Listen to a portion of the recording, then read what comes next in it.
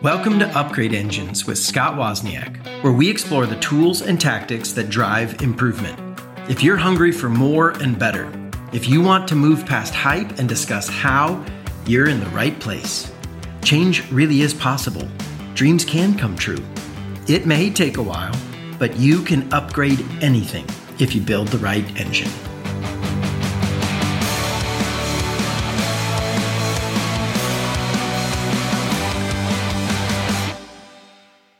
Today, I'm back with Jonathan Crabb yet again, because in a previous episode, we made some ridiculous statements about how much we read. And it turns out they're actually real numbers with real facts. So yes, Jonathan Crabb, who is a leader at a Fortune 100 company, a futurist, and a great friend, he's back to talk about how he actually reads 100 plus books a year. Jonathan, thanks for getting back together with me and unpacking this. Because, dude, as much as we have fun talking about learning and your story and like how even your parents early on, that was like their prayer over you, you dropped this statement in there that we have got to unpack. People have come back and asked me about this. I dropped some stuff about the volume of books you read, and you threw out like 100 books a year. Like, is this a hyperbole, right? Like, I mean, we got to read 100 of them. And what that means is like 19, right? Like, right. Literally 100? It's really 100. So, I mean, I think I've been doing this for probably upwards of 4 or 5 years. I think the genesis of it.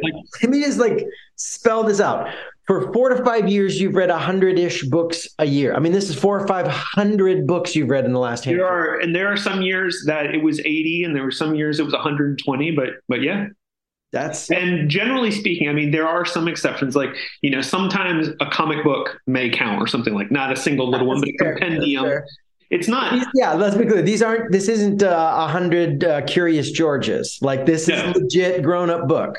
Yeah, I mean, no offense to Curious George out there. There's a sprinkling of fun ones that may be some fast reads in there, but there's also a sprinkling of hardcore Nobel laureate deep dives into neuroscience or string theory or any number of other complex topics. Like, I'm reading a book on neurology right now by David Eagleman, who's a neuroscientist who's talking about how the advances in fMRI and all those kind of technologies about how what we perceive to be our thoughts and actually kind of the autonomic part of our lives are somewhat different. So yeah, some of the books are complex.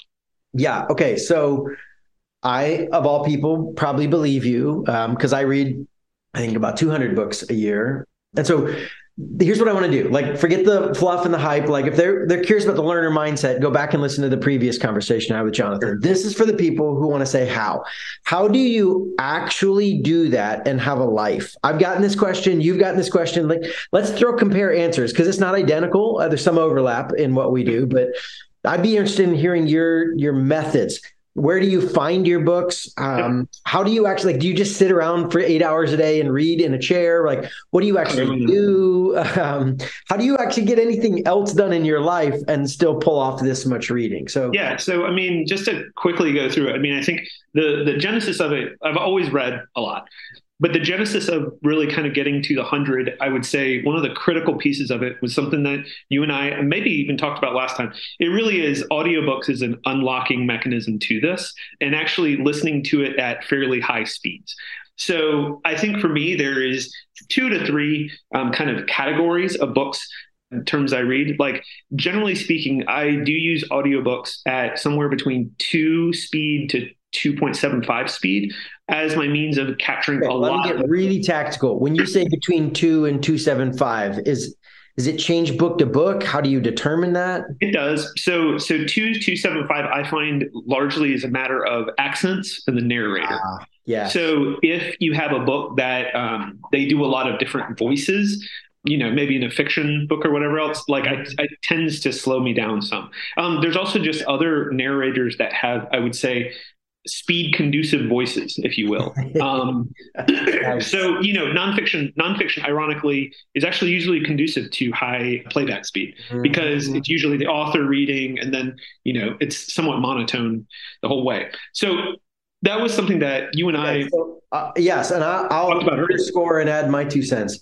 So that was a huge life discovery for me. And it started, I was listening to podcasts. Man, I was into podcasts Same here. 20 years ago. I mean, this is way before podcasts were cool. And yeah, I read an article and they said we can listen faster than we can speak. And I thought that's interesting. And then I noticed this playback thing on my podcast. But I will just say, so like I'll skip to the end. I actually now listen at 3.5 times speed for almost everything. Occasional fiction books, I got to drop down. I'm listening to one right now at 3 times speed. That's my slow speed. But before people think like, oh, you just have this crazy brain. Honestly, I have a good memory, but I was never good at audio as a processing method before. When I first started this, trying to get to 1.5 times speed, actually, I didn't even start that. I couldn't make it more than 5 to 7 minutes listening to a podcast before I'd find myself zoning out and then realizing I tried to do it on my drive to work, right? And like 10 minutes in, I'm like, I haven't been paying attention for a while now. I have no idea what this guy's saying. I got to back it up multiple minutes. Like my brain just couldn't stay engaged that much, that fast, and it felt overwhelming. But I did it for a day, I did it for a week, I did it for a year. And then I'm like, oh, I'm doing like the whole drive there and back, and my brain's with it. It slowly grew. And then I read the article and started fiddling with speed. It probably took me 7 years of continually trying to push my boundaries. As soon as I got comfortable, I would nudge the speed up to one more level, to one more. Sometimes I'd have to back it down because I went too fast. Yep. Over time, like this is not a superhuman thing. I don't know. Did you immediately start at 275? I mean, how long did it take you to acclimate to update? I mean, I have a pretty similar story. I think that I was always listening to podcasts. Maybe I was listening to podcasts similar than you did. Yeah. And in a sense, I was already kind of at maybe 1.2, 1.5 or something. Okay. And I think you and I talked and you were like, more. And I would say it took me probably, I would say not 7 years. It took me, it's a muscle. And I would say it's a muscle that you grow. So then let's, focus back to the process, right? Yeah. When you are listening to at that speed, your ability to cover a lot of area dramatically increases. And so what do you mean by cover a lot of area? So for instance, I mean, there's just books that, I would say books that I would probably not approach as much. So like I said, I've read my share of tough books, like Thinking Fast, Thinking Slow by Daniel Kahneman was amazing. Was a long read, 100-page beast. Yeah, it was a long, hard read, but it was a good read. I'm glad I read it. I think now I would probably approach it as an audiobook first. Jonathan Haidt's The Righteous Mind was a book I listened to on audio. I think it allows you to get through books and to grab core concepts more quickly. And then to say, and so here's kind of my process. I do listen to a lot of audiobooks, but then if there's a book that I would actually like to break down and quarter up and extract more, actual insight from, then that's when I would actually move that book, either move it from listening it to an audiobook first, going, wow, this book needs more attention, more insights, more actually reflection. Then I would actually go and get it on Kindle or hardback. Really doesn't really matter. I'm going to push for specifics. So like you're in the middle of reading an audiobook and you decide, man, I need to get this on Kindle. Where does that decision happen for you? I would actually go ahead and finish it because really it's a whole book kind of thing. Because if it's an insight that is good, 1 or 2 point insight, I can capture that, summarize that kind of thing. That's exactly my process. I was curious. I'll just plow through the audiobook if it's good, and then I will go back and buy that. So I don't know. It depends on the year. Some years are better than others, my book selections, but maybe 5 to 7 times a year, I go back and buy another book. I'm like, ooh, there was so much specific stuff in there. Yeah. I need something to go back and underline and highlight. That's reference. Right. But it's crazy how little that needs to happen. And we're reading a lot of books. I'd say a lot of good books. Most of my books aren't bad. Yeah. Yeah. And I mean, I think the way that, so that's kind of how I do it. I will go ahead and finish it. I mean, another good example, I'm not trying to name drop, but just to kind of give a spectrum of some of the books. The recent book on Bob Iger's book on leading Disney was a book I listened to an audio, and I was like, there's enough here to break down, and the structure of the book is written in a way that is conducive to insights. So it's worth going back and reading it and breaking it down more from an insight perspective. And so that's how I do a lot of my reading. Okay, let me get real specific then. When in the day, like you sit down every day at 5 p.m. and sit and listen to an audiobook for 45 minutes? Like, how does this function? So commutes are obviously a big part of it. Getting in the car and driving to work is a big part. Running, putting the dishes away while you're folding clothes. I mean, I have to tell you, one unexpected side benefit for me is there is a certain set of chores that I could just not make myself do before I got into audiobooks because they were so mind-numbingly boring to me. The laundry, the yard, like mopping. I mean, just like, and I do them the least I could possibly get away with doing them. And now, I mean, they're not fun in and of themselves, but when I have an audiobook to play in the background, I find the odiousness of it, right? Like how bad it smells to me, so to speak, metaphorically, is gone away. And it's like, it's not exciting, but sure, whatever. I'll put a book in. Yeah, it definitely redeems the time of it. But they're all like physical tasks. I can't do mental things with. Like I can't check my mail or do email. It's the mind. Like I gotta fold it. I gotta just sweep back and forth. I mean, that stuff really pairs very well for me with some sort of intellectual conversation going on. And I think there's also a little bit, maybe it's because I'm reading this book on neuroscience right now, but I think that there's also one of those things like not only do I think our mind can capture more, higher speeds, but I think it's also kind of to some extent feeding the subconscious as well in terms of, capturing a lot of information. And in some ways that is a lot of the intent of reading so much. It's not to be like, oh, I'm so smart or, oh, look at me, like I can read 100 books. It's not so much a feather in my cap. It's more just kind of one of those things like I'm trying to expose myself to the greatest breadth of knowledge in a lot of seemingly possibly disconnected practices and disconnected themes, because a lot of those themes have core connection points that aren't readily apparent. And really that's where it's really like the richness of this practice. I think the other thing, to deflate, if there's any ego deflation needed, I think the fascinating thing about reading, whether it's 100 books or 200 books, once you read that much, you would think like, oh, I feel a lot smarter and whatever else. It's quite the opposite. Like once you read 100 books, you realize how very far behind your actual knowledge is, because you read one book and that book is very good. Maybe it's on game theory, maybe it's on neurology, right. Those kind of things. And it's like inside that book, there's 5 other books that are all good, and you're like, whoa, I know more, but I've really kind of scratched the surface. And so it's a humbling thing as well, ironically, which I don't think a lot of people would guess.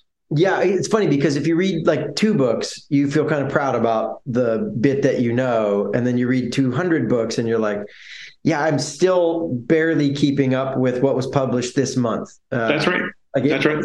It's an explosion, which is a beautiful place to be. But yeah, I think, honestly, this is one of the fundamental reasons why I get more books done in a year than you do, is because I have a unique lifestyle for it. I travel. Part of my work is I don't just have a commute to the office. I go stand in airport lines, which you want to talk about boring, right? Sit on a plane where they won't let you pull anything out but your phone. And what do you know? Drive to a hotel in some, Cleveland or LA or wherever I happen to be for business. Right. And what do I do during all those windows now? Well, I couldn't used to do it all, but at this point now I'm like, just the whole time. One trip I'm going on a trip Thursday and next week. So between both of those, I can knock out 3 hours, fly, sit in the line, drive to the airport, get out, drive to the hotel. Like I haven't done anything else. That's just 3 hours of quote unquote wasted time. Well, let's do some math. 3 hours at 3.5 times speed. Okay, so that's a 10-hour book. Becomes, what's that? 10.5-hour book.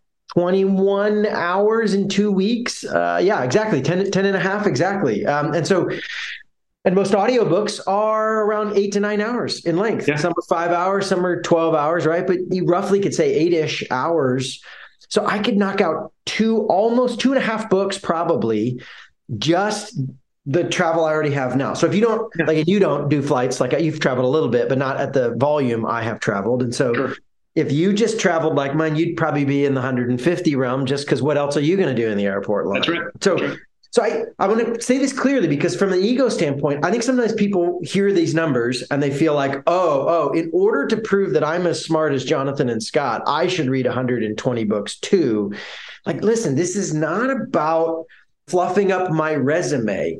That's right. I have wasted time that I need to fill, and I have found this to be one of the more high value things to fill it with. That's right.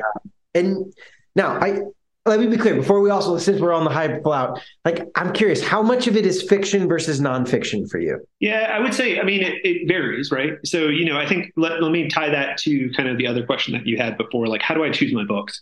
I mean, previously, I would say in the early days, I was kind of going between three kinds of books in the sense that I would rotate it. And actually, I think this is helpful maybe for those people who are trying to think about a practice like this. What I would do is I would actually choose a fiction book, a business book, and some kind of like faith philosophy kind of book. And I would kind of go in that cadence. And then what I would do if I was stuck in a particularly rough book that I was kind of slogging through, I would put a book behind it that I was really looking forward to drive myself to say, okay, I need to finish 10% of this book per night. Obviously, this was before I really got into audiobooks, because I was actually reading 10%, on Kindle, which I still do some. Well, okay, yeah, we'll talk about that in a second. But then I think what happened is as you start into this practice and as you connect with people, friends like Scott, Goodreads is an incredible asset in terms of book discovery. Yes. There's funny little algorithms that are hiding Scott from me right now. For some reason, I'm like, I don't know why they would hide Scott from me on Goodreads, but I guess I'm a dangerous online personality. Maybe you are. But I think it's one of those things. Book was a little too racy, apparently. But I think it's one of those things, like as you start to read that much, then you start to go, oh, okay, I know enough about, like, I mean, if nothing else, once you are reading this much, you can usually have not a handful, you usually have 100 to 150 authors that you enjoy. And if you simply read their entire backlog and keep up with them, that right there is a lot. So, I mean, like off the top of my head, like I'm trying to think, like, we've talked often about like the fiction part. Brandon Sanderson is fantastic. He writes prodigiously. I really, really enjoy a nonfiction writer named Michael Pollan. He writes books about cooking and several other things. His books are great, but he's got a lot of them. So I work through all of his backlogs. So, I mean, I think it is one of those things where between new books coming out that are kind of the rage, like, it's one of those things. If you're active on Twitter or whatever else, you say, hey, this is a new book that's getting conversation. And there are big classic authors, Patrick Lencioni, most of the stuff. He pops a book out. I'm like, I got to read his. Jim Collins every 5 years will drop a nugget. I mean, that's right. There are guys that in the business sphere, and I would say back to Brandon Sanderson and about 3 or 4 other guys like Will White and Michael Sullivan and some of these guys on the fiction side. I'm like, anything you write, I'm going to have to check it out. Right. So, I mean, it's not that hard to choose books these days. Like, in fact, I would say even at the level of speed that you and I read, like I'm backed up. Like I've got, I will occasionally, and I think you've talked a little bit about your practice about going back and rereading some of your greats. Well, let me say that because I just started this and I've got to tell you my early report. So by the way, I have never reread anything in my life. I have a good memory for ideas, but I also love the like surprise and the thrill of the new plot twist or the new idea. And so like, I've already heard that idea. So I've always been like, rereading a book would be really boring. I hate boredom, as you catching on, right? But enough things came together that made me rethink that this, like we're talking a month ago, less than a month ago, 3 weeks ago, I went back to my favorite because I have a list of all my favorites, like the ones I recommend, because I get asked this all the time, right? And I'm just knocking my way through my favorites for a variety of reasons. But I will tell you, it is going better than I hoped. I am thoroughly enjoying it. If I'm going to be really transparent, it's not because I don't remember it. I'd actually, like, that was one of my questions was like, do I really remember these things or do I think I remember them? And then I'm going to read them and be like, what? No way. I can't believe I forgot that whole section existed. And for the most part, I'm not saying I remember every line precisely. I don't have a eidetic memory or anything. Yeah. But generally I'm like, oh, okay, this will come next. Oh, okay. He's about to use that analogy. Oh, wait. The horse is about to fall in the water. Okay, I remember this part of the story. But I think it's the nuance, right? Well, there's nuances that you're probably picking up on, maybe that I didn't. And I will say part of what triggered this for me was watching Marvel shows with my kids. So I love the Marvel Cinematic Universe. And then one of my kids got old enough to like, okay, it's finally time to introduce you to these epic classics. And rewatching them for their sake surprised me at how much it triggered all of the same emotions and thrills, even though I knew what was coming. Sure. And so I'm having that experience with the stories and then with the concepts. Like, well, two things. One, there's for me a just like deep red, like goosebumps level of resonation. Like, oh, that's such a good idea. And that happens even if I've heard the idea 50 times. Sure. And if I'm going to be honest, like part of what's even better than I expected is like I just finished a Jim Collins, Good to Great, right? One of the greats of all time for business leaders. And there are sections of it that I'm like, yeah, I still have not fully implemented that. Like sure. I know what he's talking about. Dang it. I don't even know if I've talked to my team about that one in the last 5 years. We probably ought to revisit our hedgehog concept. We've grown a little. Like it's just so good. Does he talk about hedgehog in Good to Great? Good to Great hedgehog concept, man. Interesting. It's so good. Fox and the Hedgehog. What's your head? And he unpacks examples, and it's like, interesting. I know what ours is, and we need to talk to my team about it and figure that out. And so, yeah. Anyways, so having said that, yes, I'm neck deep in that. And so for the first time in years, 25 years, it's funny. I keep coming across all these books, Jonathan, and I'm just slotting them into a file of like books to check out when I'm done. I am not checking out any new books till I make it through all my favorites. Yep. I don't know. That could be 6 months. It could be 9 months. We'll see. I've not actually gone back and calculated how long it'll take, but it'll be a fun experiment to see post that. Like, I mean, I hope you are, and this gets into the breaking down of concepts. I hope you are reflecting on the additional things coming out of them the next time around. Yes. And some of them are getting deeper. Some of them, as I expect, are not. So I did read one that I actually downgraded. Like I don't know if I'll keep it on my list anymore. And I almost hesitate to say this because it's such a beloved book in Christian circles, but Mere Christianity by C.S. Lewis. I read it as a young guy. It was brilliant. It's been on my recommended list for 25 years. I read it again and I'm like, I think I got a 4 out of 5 stars. Still love that one. Now, here's why. Opening blew my mind. Ending blew my mind. Middle, not only do you wander, I actually disagree with you. And so like, I got to put a little ding on my recommendation and be like, oh, amazing, except for the middle. Like that middle third. Quick example. He gets into marriage and he gives us advice on how to be married while acknowledging at that point in time in his life, he had never been married, while dropping some very like culturally British assumptions on top. Like, it's just like, he just goes off the rails and it's not horrific, but it's like, yeah, nope, that's not good, buddy. You really don't know what you're talking about. And then right when I'm thinking, gosh, I'm a moron, this book isn't that good, then he goes to the end and I'm like mind blown. Okay. The ending's amazing. But it's fascinating so to picking books. I do the same. I'll share a little bit. I've had multiple categories. I think there's 5 categories that I look at. So leadership, business, personal development, like kind of individual effectiveness, productivity, brain, that kind of stuff. Then I do something kind of spiritual, philosophical, heart oriented, right? Then fiction. And then the one category I'll throw out as a bonus, because I think this is like a gateway drug for a lot of people who don't feel like they can read a lot. Biographies. I had a guy recommend to me biographies, and they're great. Because they feel like a novel, a well-written one, right? Like it has all the emotional effort of a novel. That's to say no emotional effort, right? They suck you in. And yet there are some really cool nuggets in biography. So if we're going to talk about types of book, I got to plug biographies. Biographies are great. So one of the ones I just reread was Teddy Roosevelt's Rise of Theodore Roosevelt. And it's like, this guy's amazing. I'm a huge Teddy fan.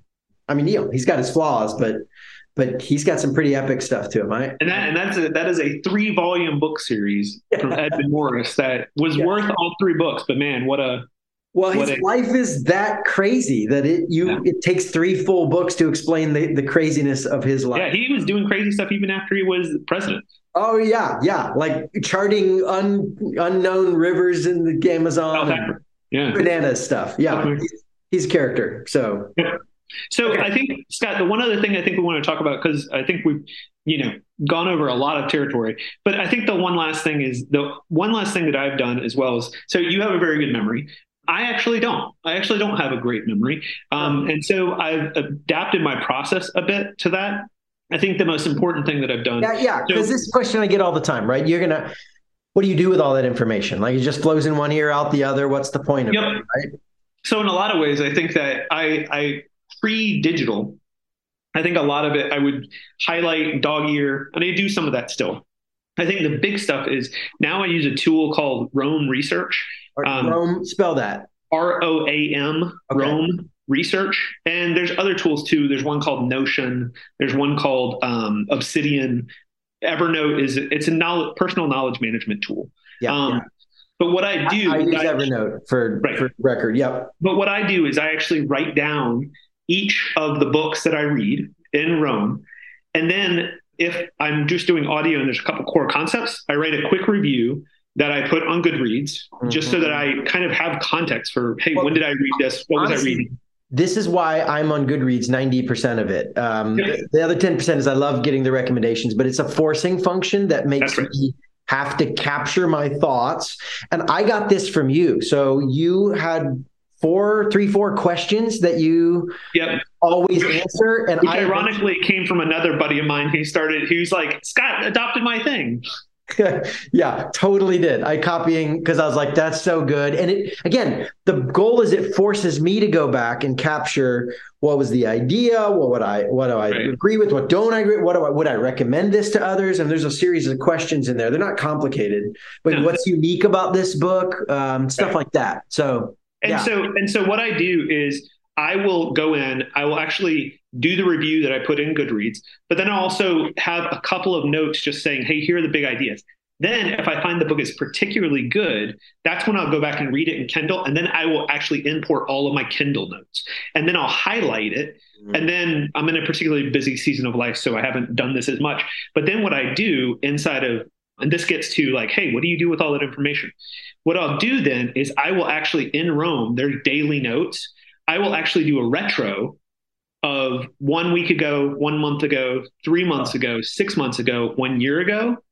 And then what I'll do is I will go back in and look at the reviews that I wrote that day so that I regularly get a refresher of the book and concepts. Brilliant.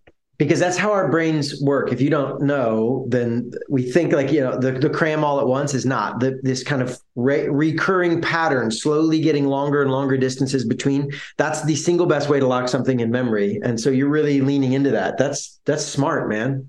That's how we do it. I don't have anything I can kind of get away with being sloppy. And this is not because I earned this, right? You have a better memory, natural memory. Let's be clear. I have a better natural memory for ideas. The consequence then is I have a horrific memory for physical, tactical things.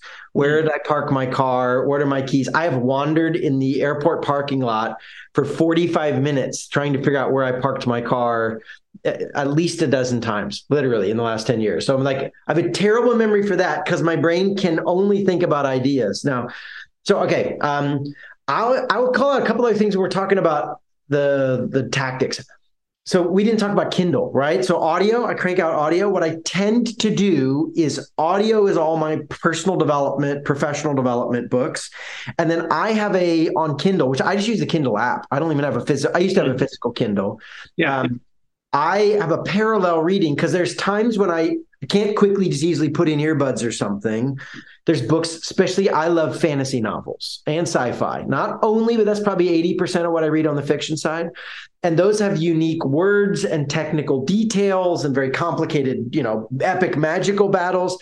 And I find that I have more fun reading those when I can see the words and bounce around and like zoom in and reread, like not physically zoom in, but like stop and like, what did you just, whoa, that's really fascinating. So I have a parallel like audiobook, while at one time I'm always also reading something on my Kindle app. And that is almost always fiction on the Kindle app.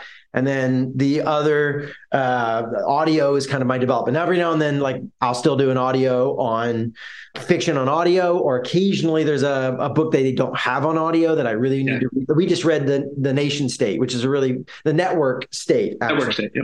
Really fascinating, challenging book. I don't agree with everything, but I love how he made me think. Did you finish it?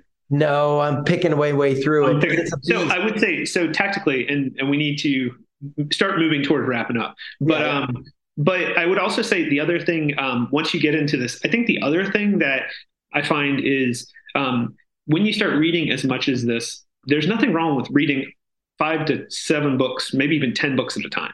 So it's one of those things like, I've got 3 books on faith stuff that I'm moving through. I've got the Network State that I'm still picking away at slowly. Yeah. But, I think it's one of those things. I think having in some ways, this is, I think, very similar to how audiobooks, having a tool that you can use whenever you are doing something. Like I'm driving. Oh, I can throw an audiobook in. Oh, I'm still reading. Okay, well, I've got time before I go to bed. Having, in a sense that if you have a variety of tools, like audiobooks at certain speed, Kindle, but then you also have a variety of things to pick out. Like I'm reading 5 or 6 books right now. If I sit down and I'm like, you know what, I'm just not feeling Network State tonight because it is a hard book and not hard in the sense that, I mean, it is a thick book, but there's some of the concepts are not Pollyanna happy thoughts. So if sometimes like at the end of a night after a hard day, you don't feel like reading really hard futuristic predictions about the collapse of society. Yeah, sometimes that's not my jam. So having a variety of books that you're also in, I think is another asset that once you allow yourself a little bit of freedom and you get used to it a little bit more, having 4 or 5 books that you're reading at the same time allows you to continue making progress where you're just like, I don't want to read tonight because I don't want to read that thing. It's like, don't read that thing. Something. Yeah. Well, okay. So I'll take it one step further because I think I go further than you on this. I think you're still mostly a completionist. And I'm increasingly like, listen, now I'll give you a good college try. I'll get at least a third, maybe halfway into the book. And if by then I'm bored and this isn't interesting and I'm finding myself dreading getting into it, I will bail, man. I'll just say, forget it. And sometimes it's just to be clear, when I count my 200, if I don't make it at least a third of the way into the book, I don't count it as a book I have read. There have been times I've been like 2/3, 3/4 in, and I'm like, I'm not reading the last 2 chapters, and I'll count it as I've read that book. But most of the time, I've got to get 80% before I'll count it as a book read, and I'll just walk. I'm like, I got too many awesome books. I'm out. I am a completionist, and I do not generally stop books. So there's only I can only think of 1 book that I quit not too long ago. It must be really bad for you to walk. It was not a good book. Yes. No. Actually, come to think of it, no, I can think of a couple. Okay. It's when a book goes out of its way to offend sensibilities. Yeah. Okay. I see what you're saying. Yeah. No. It's so weird as this sounds for a guy who reads 200-ish books a year. I mean, this year I might be on about 240. Just so you know, like it can be a lot. I still feel like, and I, by the way, that's a whole other conversation. We can talk about longevity. I plan to live a long time and read hundreds of books a year. And I still I don't have time to waste on less than amazing books. And I think that's part of why I'm doing my reread year is I went through like a series of these. There's like 5 things came together. And one of them was like, this is boring. Next book. This is boring. Next book. This is boring. And I mean, we're talking, I put in 200-300 pages per book sometimes, 4 to 6 hours. And I'm like, this is lame. How many lame books? And I kept coming back like, I don't have time to read lame books. There are amazing books out there. If you can't catch me in 3 to 5 chapters and I'm still bored with you, then buddy, I'm going to go to books that are not boring. And I would say maybe this is a good place to kind of wrap up. So Scott and I would say, hey, read 100 books a year, whatever. If you want, it's a goal that you can accomplish. Don't read bad books. Like I would just generally say, the good news is that as you're reading that much, there are authors that, like, of the 2 books that I quit, like that book's not getting another try. Like, so the good news is that as you read so much, like you actually start to just have your counted, your go-to authors. But then there's beauty in like having old go-to authors that are old, ancient books, like, books from the 20s, books from the 50s. And so there are 500 years ago. Absolutely. There are thousands of great, great books. Yes. And just because you're reading a lot doesn't mean that you're going to be reading crap. It doesn't. No, and I would say anytime I've run across somebody who says they don't like reading, I'm like, this is actually not a true statement. You just don't like reading the kinds of books that your school forced you to read. You and my kids, like, all of them at one point were like, I don't want to read, Dad. And I'm like, actually, you're just saying you don't want to read that assignment. What about this book? And then when you find a genre and a category that lights you up, man, I don't know anybody who doesn't enjoy that. So, hey, thanks for spending some time talking about how, because it's one thing to be like, oh, we should read a lot and be a learner, but like, how do you actually fit that into a life as a worker and family man? Sure. Dude, I love it. I appreciate everything from where you pick them to how you capture the ideas, man. Appreciate you. All right. Awesome. See you, buddy. I hope you enjoyed this episode of Upgrade Engines with Scott Wozniak. If you want to hear more of my thoughts on life and leadership, you might want to sign up for my weekly newsletter at www.scottwozniak.com/upgrade. That's SCOTTWOZNIAK.com/upgrade. You'll get a cool quote, a deep thought, and a recommendation for something that I use and love. It's not long, and it should be fun. The theme is similar to this podcast, but it's not the same content. And if you're a leader who wants to build a legendary brand, you can check out my company's website to learn how we can help at www.swozconsulting.com. That's SWOZconsulting.com. Change really is possible. Dreams can come true. It may take a while, but you can upgrade anything if you build the right engine.